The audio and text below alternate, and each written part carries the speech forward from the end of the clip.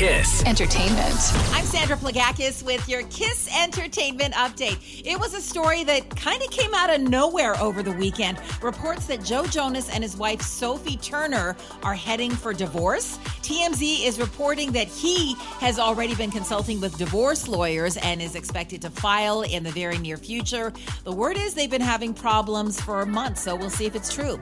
Some sad news in the music world. Original Smash Mouth frontman Steve Harwell has died from acute liver failure. Of course, the band is best known for this song. Hey now, you're a rock star. Get the show on, get paid. And all that glitters is gold. Only shooting stars break the mold. Steve Harwell was 56.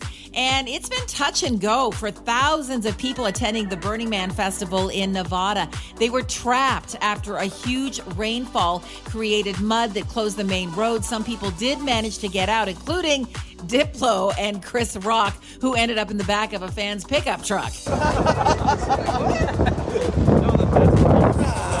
I could get a cold brew right now, I would just...